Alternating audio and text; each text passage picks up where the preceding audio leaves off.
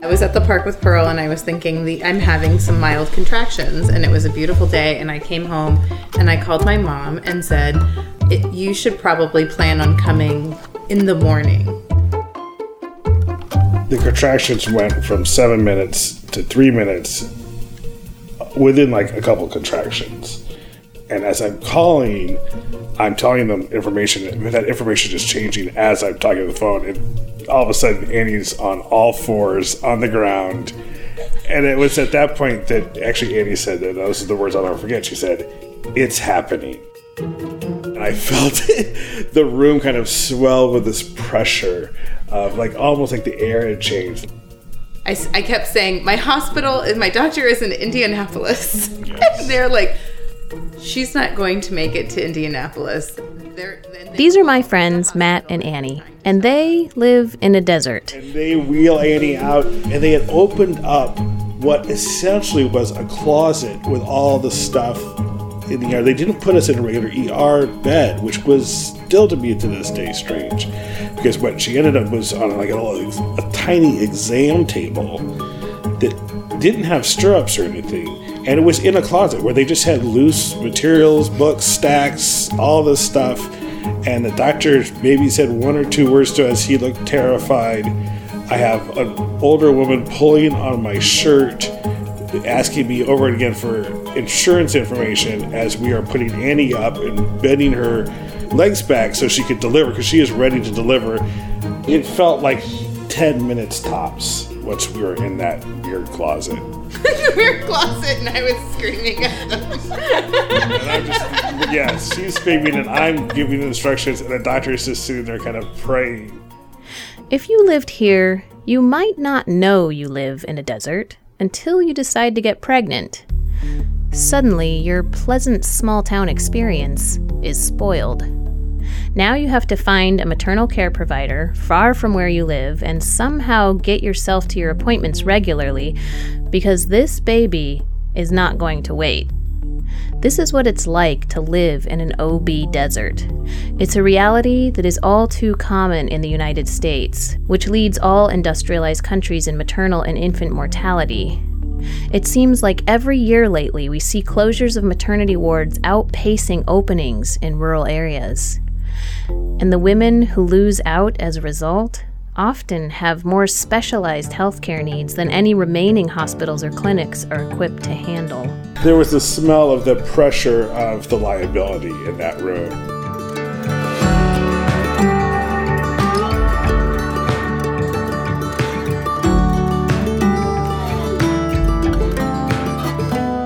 We're talking to women near and far this season about how living in rural America affects their health.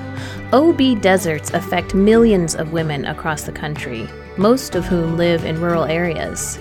What can we do in a nation that leads in innovation to address this shameful problem? Today, we'll look at a common-sense solution to this complex issue. This is Angels in a Desert on Middle of Everywhere, sharing big stories from the small places we call home.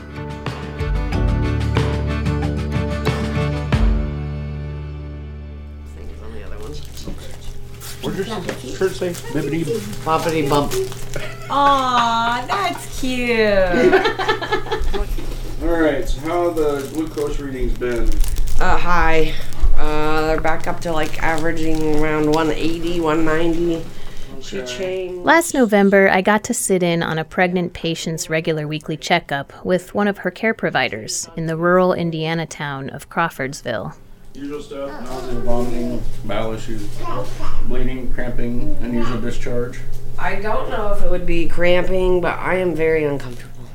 And the provider, in this case, is a man who has never worn a lab coat, doesn't have an MD, and has a background in firefighting. Do you have a belly band? No. Look at a belly band. They sell them at Walmart. You can get them off of... The clinic we sat in doesn't look like what you'd expect either. It's in the dining room of a historic 2-story home. The original cabinetry lined one wall, the wood floors squeak, and paisley-patterned curtains line the tops of the windows. Darren, the firefighter turned care provider, has a white horseshoe mustache and close-cropped hairstyle. He wears a black polo shirt that reads Crawfordsville Fire Department on it. Her pregnancy was very complicated. Yes. This pregnancy's really been kind of straight, hot, and normal. Except for RGF or whatever, the restrictive growth syndrome. Yeah. But that doesn't necessarily mean that developmentally or size-wise it's going to make that much of a difference. Listening in on their conversation, I realized that Darren was providing something that I hadn't considered to be a part of medical maternal care. He was providing reassurance. Didn't they tell you they thought we'd be lucky to get to 31, 32? And now we're saying solidly 37. I'm used to the brunt of doctors telling me that I'm not doing it right, you know what I mean? Like, but yeah, he really upset me. But So you might have guessed that today's story is largely about a man, which might surprise you, but men are often a huge part of the maternal care equation. Darren Foreman heads up a program in Crawfordsville, Indiana, called Project Swaddle, where he gets to spend all day talking to moms about pregnancy, nursing, and baby care. And it's literally all day, as I quickly witnessed when riding in the car with him to his next visit. I have what I call the baby phone. It's on 24/7. This is not your phone. It is not my phone. It's a city-owned phone that is password protected. We protect the health information. That phone is answered 24/7, 365. That's one of the things I scream from the rooftops is medicine doesn't happen between 8 and 4:30. You had a conversation with her that I've never had with my providers before, Well, so, and this is where this program is a throwback to the olden days where your physician didn't see you like we do today. Your doctor would come to your house in the horse and buggy or in the car when they needed something. But a lot of treatment, and especially preventative stuff, can be addressed by seeing how you live.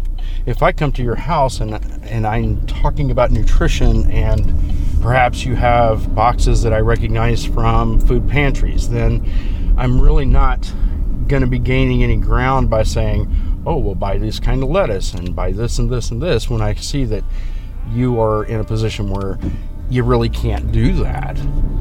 The other part of that is if you're pregnant, you generally will see a different provider, or 2 or 3 different providers during that journey. So they know you, but they don't know you. I get to see these folks twice a month at least, through the entire pregnancy until the end. Now, if they have a complicating factor, a lot of times it's every week.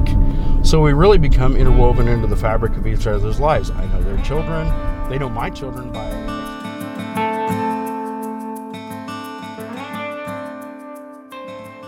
Indiana's infant and maternal mortality rates were rivaling that in certain areas of third world countries. Project Swaddle is the brainchild of Crawfordsville's current fire chief, Paul Miller. It came about out of need. We were seeing our run volumes drastically increase, almost doubling in some points, and there's not a lot of resources or options we had at that point. It was you call, we haul.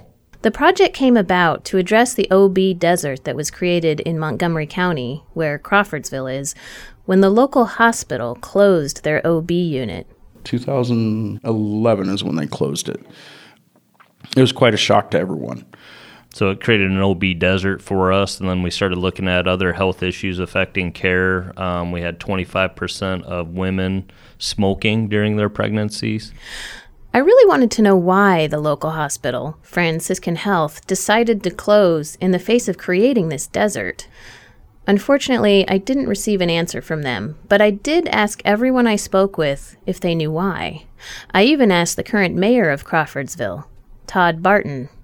That's a good question. I think it's just a reality that the consumer preference had changed. I mean, obviously healthcare systems make decisions based on dollars, but what they were seeing here was that consumers weren't utilizing it in very high numbers. So the people who were utilizing maybe were the lower payers, maybe Medicaid patients.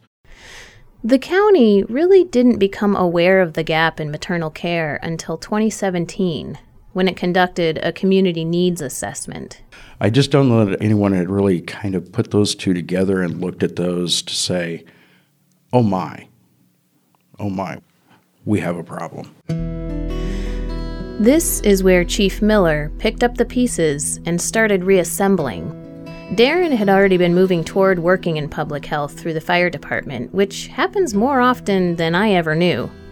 He had been putting hours in at the ER as a paramedic when Chief Miller asked him to switch gears. And then as I started doing this, I started realizing that, one of the things that we identified also was lack of prenatal care. It wasn't necessarily that it wasn't there. It was people weren't going to prenatal visits. And so one of the tasks that Chief Miller put with me was figure out why. It took me all of about a month to figure out that it's multifaceted, multi-pronged. So maybe you have a working family that has one car. The working partner has to be at work. They don't have the car during the day to go to an appointment. Maybe the car broke down. Sometimes it is, we have enough gas for X number of visits to town. People living in rural places, where many of these OB deserts predominate, have myriad obstacles to overcome just to see a doctor. And it goes beyond just a lack of providers and resources. I spoke with another person who is heavily invested in Project Swaddle and who has been observing the progress. I'm Dr. Laura Schwab-Reese. I am an assistant professor in public health at Purdue University. Many rural areas are facing 4 stressors. There is financial instability and insecurity. Historically, in rural communities, there were very strong social networks that were protective. I think we're starting to see some of that break down. I think that the lack of infrastructure starts to become a problem in rural areas. So things like access to transportation, public transit tends to be either poor or non-existent in rural areas. And I think the 4th is stable, happy families. So that starts to tie into the other 3. We're in a situation now in rural areas where parents are having to work 1 or 2 or 3 or however many jobs, and that makes it more difficult. Not that they care any less about their children, but it makes it more difficult to provide that safe, nurturing environment. We start to see diseases of despair where people feel less secure, they feel less hopeful for the future, they don't feel like society cares about them anymore, and we see these negative coping strategies come as a result of that. Substance use, overusing alcohol, not caring for their body, not exercising enough, not eating nutritious food. And we start to see this kind of spiral where people do things that feel good in the moment. Using alcohol feels good in the moment. Using drugs feels good in the moment. Having really fatty, unhealthy food feels good in the moment. But that starts to create cycles where then you feel even worse in your body, even worse mentally, and you do things that aren't healthy for you or for anyone. Things like hurting your partner, hurting your children. When diseases of despair are confronted by the American healthcare system, despair seems to have the upper hand. In the American healthcare system, people generally have to pay to be seen. You go to your doctor, you have insurance, and you have to pay a copay or you have to meet your deductible. And so there becomes that connection to insurance where insurance providers need to see certain things in order to approve the claim. And it gets into this very messy tangle of who's paying, how much can you do in a visit, complicated kind of spaghetti bowl of who has their hands in these decisions.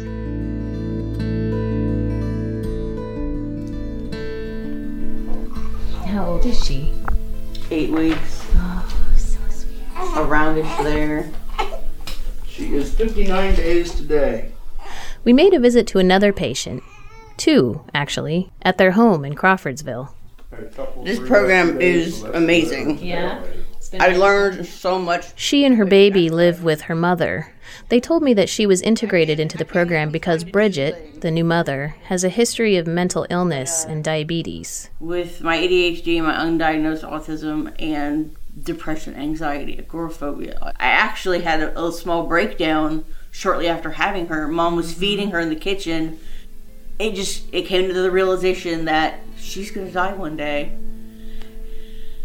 I apparently just could not handle that, and I just started, I had a breakdown. 4 days. I was not okay for 4 days. For Bridget, having Darren and the nurse from Project Swaddle talk her through this was a necessity, but it's not the kind of treatment that you'd typically get in a doctor's office. This is part of the magic of this program. It's dependent on this one guy recognizing what's going on in the home and taking action right then and there with the patient. I have gone literally under bridges to find people and take them to their appointments. When we come back, we'll hear how well Darren fits into a maternal care community that doesn't exactly look like him. And we'll learn how it really took a perfect storm to make this all happen. Support for Middle of Everywhere comes from Kentucky Humanities. An affiliate of the National Endowment for the Humanities, Kentucky Humanities is dedicated to bringing the humanities to classrooms and communities across the state, promoting literacy and civil discourse, building pride in the Commonwealth, and telling all of Kentucky's stories. Learn more at kyhumanities.org. As you're listening to this episode, if you find yourself wanting to share your own experience, thoughts, and feelings, we invite you to like and follow us on Facebook. There you can interact and connect with our host and other listeners, see visual companions for each episode, and discover related content to expand your understanding of women's healthcare access in rural America. Join the conversation at Middle of Everywhere Pod on Facebook. Welcome back. By this point in the episode, I think you have a pretty good idea about how nimble this program can be in ways that fly in the face of sluggish healthcare systems. But something I haven't stressed much is Darren's absolutely perfect fit for this role, which is kind of a requirement. So as you become a little bit more senior in the fire department, you realize pretty quick that it's a bit of a young man's game. My avenue was to get a lot of different education and become more of that utility guy that could do a little bit of everything. I needed to become breastfeeding cognizant. So I took a breastfeeding class through the state. So I show up in my fireman's outfit, and this burly guy walks into a breastfeeding class. And I had about 40 pairs of eyes kind of looking at me like, are you in the wrong place? Are you a pervert? What's going on? I noticed that a couple of girls that were looking at the mannequins up front had kind of stepped in front of the mannequins. It's something I encountered when I first learned about this program. People would say every community needs their own Darren. Chief Miller calls me a unicorn. I think a lot of what made this go from the initial concept to fruition was I've been entrenched in this community for a long time, so I know a lot of people, and so I can pick up a phone and somebody's going to answer my call. I have been in healthcare both on the 911 side, the hospital side. I speak hospital, I speak administrative, I speak fire, I speak really don't know the right social way to say it. I can speak street. But I was also struck, in our era of Me Too and lots of dialogue about toxic male doctors providing subpar healthcare for women, how Darren moved in and out of mothers' lives with such ease. He's this gruff-looking guy with no resemblance to a medical practitioner talking about vaginal discharge, and none of these women batted an eye at that. One of the things I tell them in the first visit, the very first visit, is this is an adult world. We're going to talk about penises, vaginas, breasts, pee, and poop. I'm a poop expert. I think part of it is I'm a bit of an older guy, so I'm not seen as a threat. I guess I'll say a little bit suspicious. Dr. Schwab-Reese again. What I came around to after talking with several of the Project Swaddle moms is that it seemed like it was helpful that he was a man, because there was a little bit less of the mom's here to scare me. I mean, so much of their interaction with other women was negative around the pregnancy, and it was scary and all of that, that having Darren as a man eliminated some of that like peer pressure. I think he also became, in some ways, like a trusted father figure. Now, I don't know that I would ever have preferred a male to a female provider for my pregnancies. But this comment got me thinking about how some of the experiences of Darren's patients are sometimes rooted in hearsay and false information from other women who've been through pregnancy and childbirth. When you have questions and you lack access to medical doctors, who's the next person you're going to ask? What's also interesting to think about here is if paramedicine continues to come out of fire departments, it may continue to be very male-dominated. Disproportionately, many, many times more paramedics and firefighters are men than are women. This all makes me wonder if this is an untapped resource for getting women into community service roles outside of administrative offices. In any case, it's all about the person at the center of this action. Probably what becomes more important than gender is you have the right person in the role. Now, if you get into some of the diversity kind of discussions, quite frankly, I don't know that I could walk into the middle of a metropolitan Latino community and be accepted. Hearing Darren say this gave me pause. To be fair, Montgomery County is 96% white, so he probably has a point. But I don't know how to feel about a model of care that works within and maintains social segregation. It's like this very progressive program functions within existing conservative social structures. But if this is what the well-connected guy looks like in your community, then you better take him. And with this thought, it was suddenly clear to me how and why this all worked. This whole program is about individuals trusting each other because of a shared history. It's one of the boons of living in small-town America we've always heralded. We are interwoven and invested in each other. But in towns across America, would this model truly serve everyone? Even those who don't neatly fit into the community?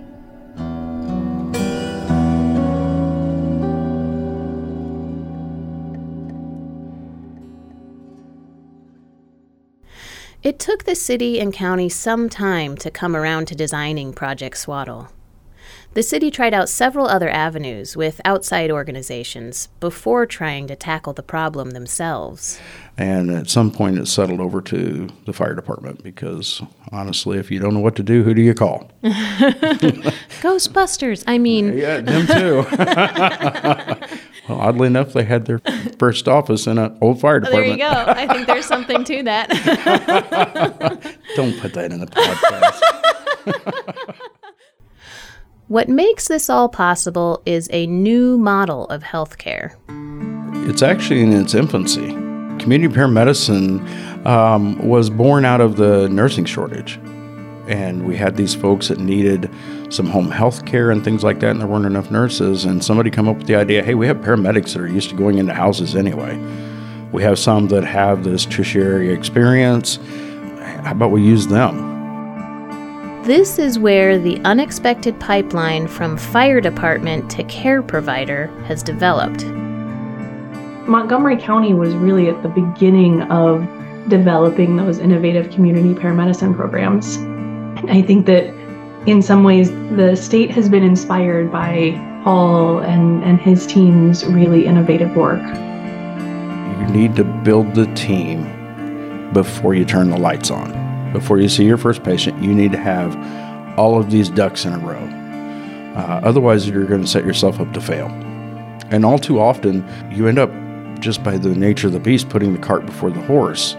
And things fail because you don't have the right infrastructure in place. A lot of the fire departments will come here and say, all right, how do we do it? How did you guys start? And my standard advice to them is find somebody that speaks hospital. Well, we don't know anybody at the hospital. Find one of your firemen that's married to one of the nurses, because that's kind of a thing. And that nurse can connect you with the next nurse up the list, who can connect you with the next up through administration. And before you know it, you'll have the connection you need, that warm handoff connection that you need. Every one of the people involved in this program described its inception as a perfect storm.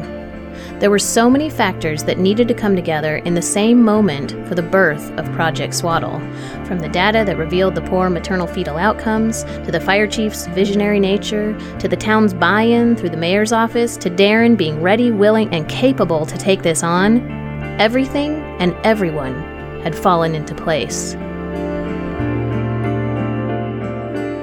But, most communities don't have the levels of cooperation, and that's what stands in the way. Mayor Barton again. Even if they had a Darren, making it work is very difficult in a lot of communities because everybody has their turf and everybody has their little area that they want to protect, and they won't tear down those barriers and have real conversations.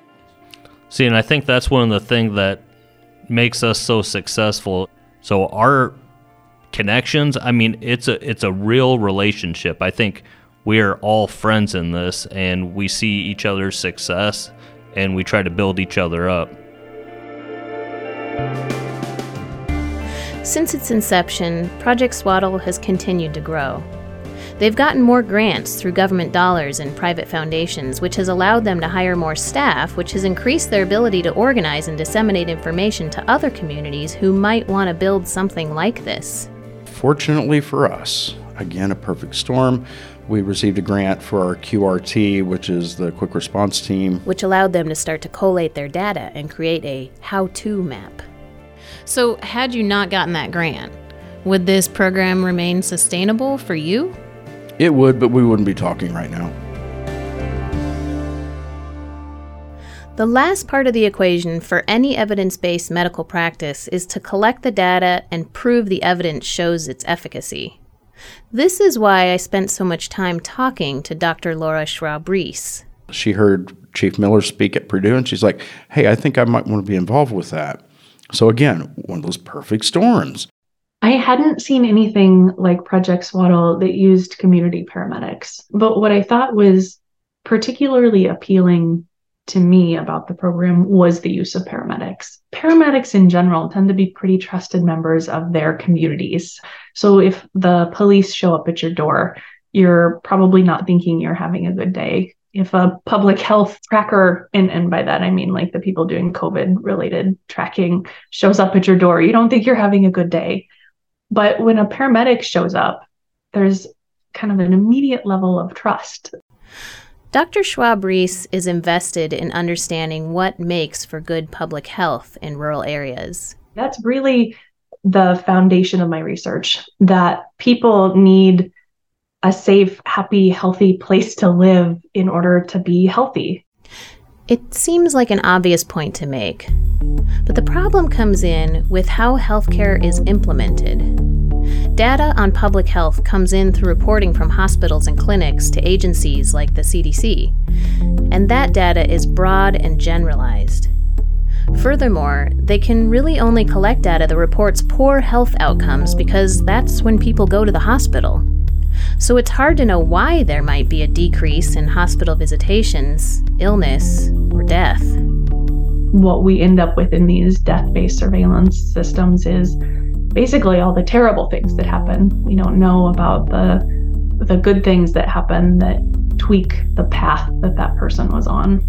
As a result of the community needs assessment, Project Swaddle was born, but they're not able to, in a structured way, say, and because of Project Swaddle, now it's not a problem anymore. So I think that tends to be a problem in public health and maybe medicine as a whole. The lack of data means that we can't say things like Project Swaddle prevented X number of preterm births. We can't say X number of babies lived because of Project Swaddle. What we can say is that people really like the program. People believe that their lives are better because of the program. There are ways of getting this positive outcomes data, but it's very expensive because it requires people going out into the field, going from patient to patient, and collecting the data firsthand. In a world where there are never enough dollars for public health, using resources very efficiently becomes important. So this might be a tricky question, but does this mean this lack of evaluation from the project, does this mean that it's hypothetically a positive program, even though so many other communities are trying to figure out how to model their own programs out of this? I was afraid you were going to ask me that. Yes. We have no clear data that says that Project Swaddle is effective. It gives me heartburn. It is one of my gravest concerns about community paramedicine that we are not effectively evaluating these programs, and people like what they see in the program, and so we're running with it in a way that there are millions and millions of dollars being spent on these programs that we don't know are really effective. But I believe in this program.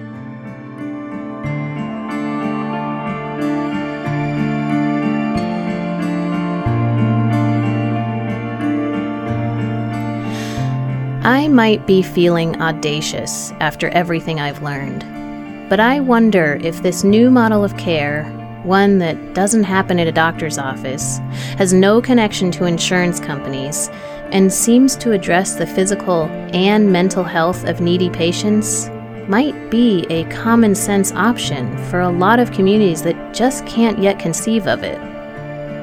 Community paramedicine programs have been popping up around the globe, trying to address the opioid epidemic, chronic diseases like diabetes, and the many diseases of despair that plague so many rural communities.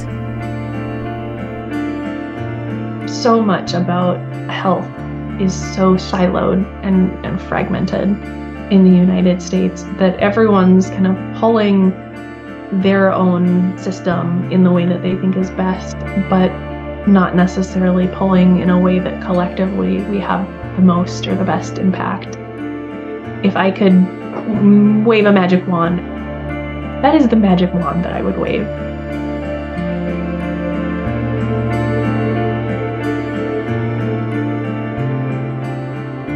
I've thought about whether this type of model needed to come out of a small, sort of more rural community, just because people in those communities are actually used to serving multiple roles more often than people in big metropolitan areas, and they just know each other a little bit better. They're not needles in haystacks, and I don't know. There's something really curious about that.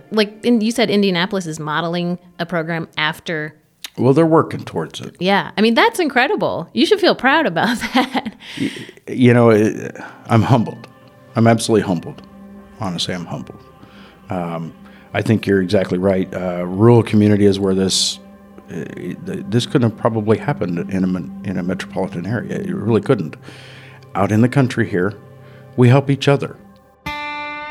Who do you think will take over for you? And how much longer do you want to do this for?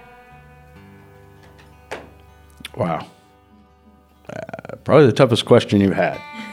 I don't know. I don't know what the end game is. You know, right now we have a couple of nurses that could take over just fine. To have another paramedic, which, you know, selfishly I want another paramedic. I don't know. I don't know who that's going to be because I didn't know it was me.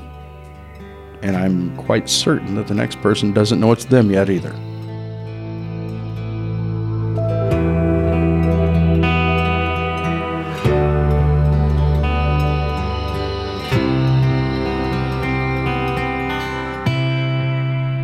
Thank you to Darren and his team for giving me the time and bringing me along for the ride.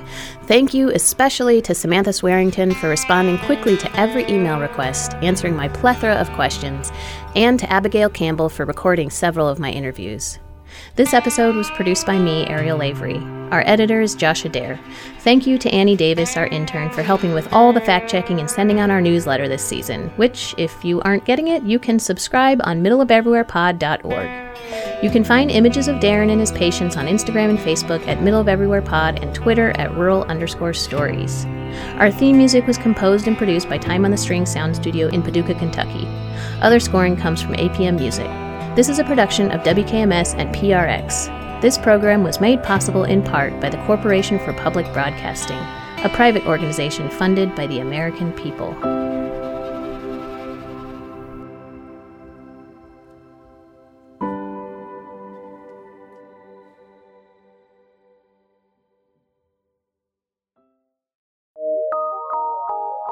from PRX.